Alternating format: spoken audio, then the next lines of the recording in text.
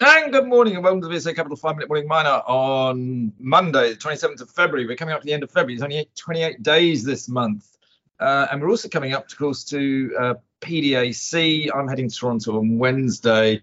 PDAC, I suppose, is the equivalent of dancing on ice, whereas Indaba is strictly come dancing. Do you agree with that analogy, Polly? Sure, if you like.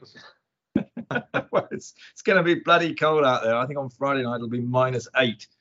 It doesn't quite have the glamour and the glitz of Indaba or the sun and the sea, shall we say.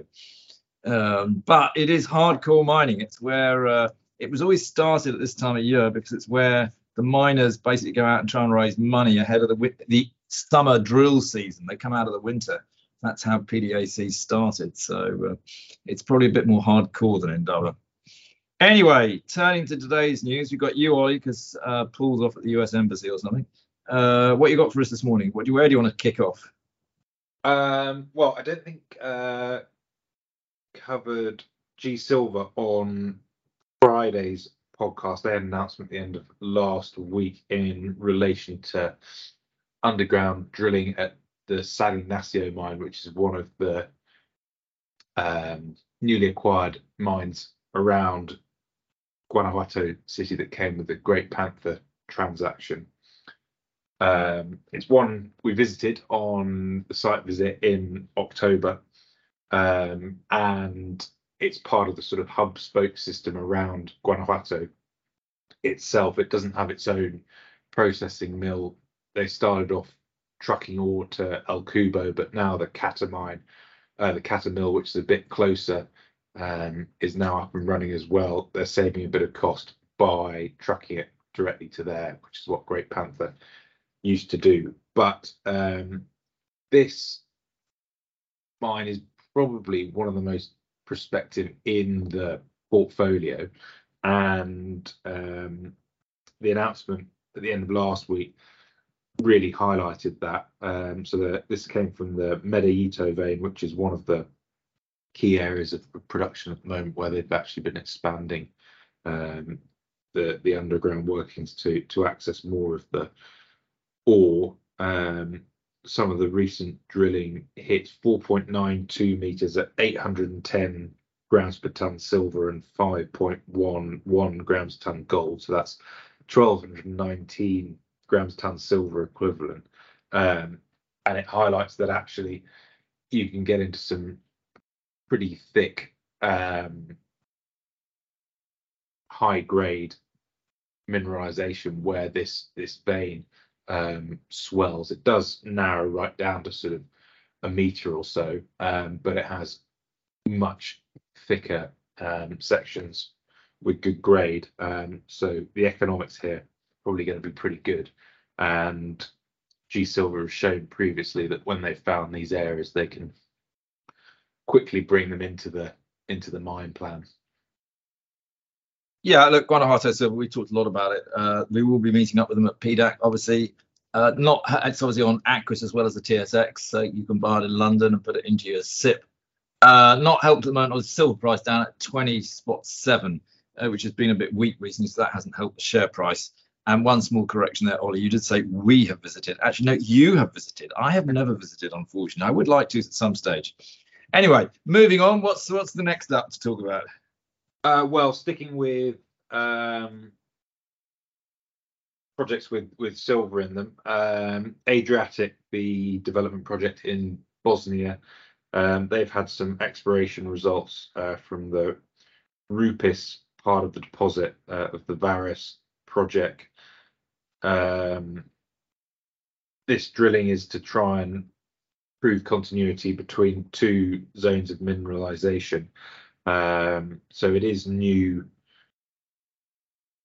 mineralization that's been demonstrated here, so it will add to the life of mine. And they're now down to a 50-meter gap that they need to drill to prove that these two zones link up. So this is a polymetallic ore body with silver and lead being the primary metals. So some of the key results from today are 43 meters at 672 grams per tonne silver equivalent and 21.6% zinc equivalent, and then 34 meters at 987 grams per tonne silver equivalent and 32% zinc equivalent. Doesn't look like the exploration results have helped the share price this morning, but I suspect that that's not a reflection on the results themselves, which are obviously pretty good. I think it's probably more likely that sentiment at the moment is weak, and Adriatic is a stock that is actually pretty close to its all-time highs, which is a rarity at the moment, and it's probably just one of those RNSs which has reminded people that they've done quite well recently. I think you're right. It's been a phenomenal performer, actually, in truth. It's in the last sort of 3 years, it's gone from below 50p to now today 164. As you say, it is off 6% today, but I think you hit the nail on the head there. It's a 500 million market cap company too, which, if you think about it, is pretty big market cap for a company at this stage. I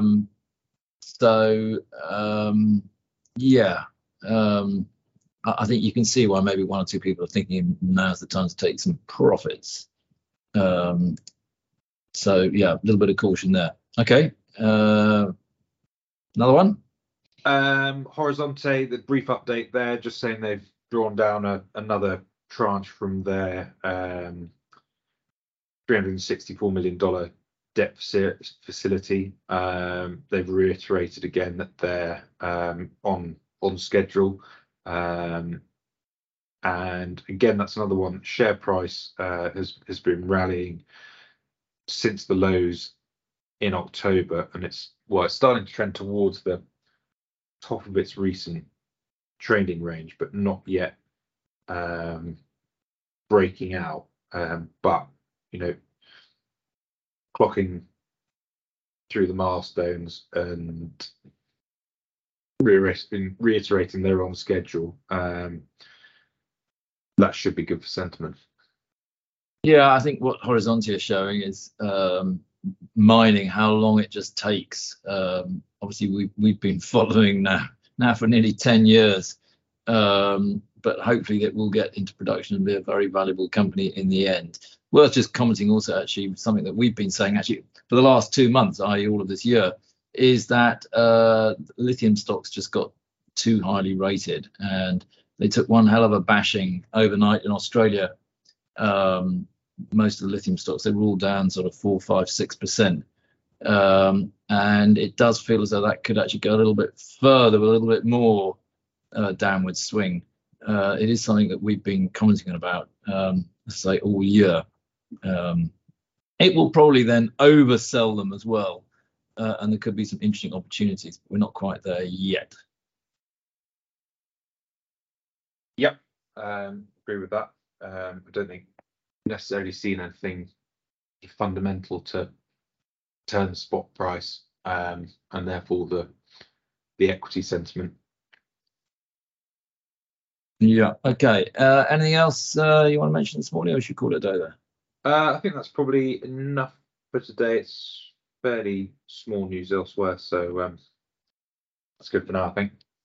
Pretty good. We can all go and warm up. It was a bloody cold ride in this morning, wasn't it, Ollie? It was, yeah. Yeah. All right. Speak to you all, Paul, tomorrow. Thanks. Cheers.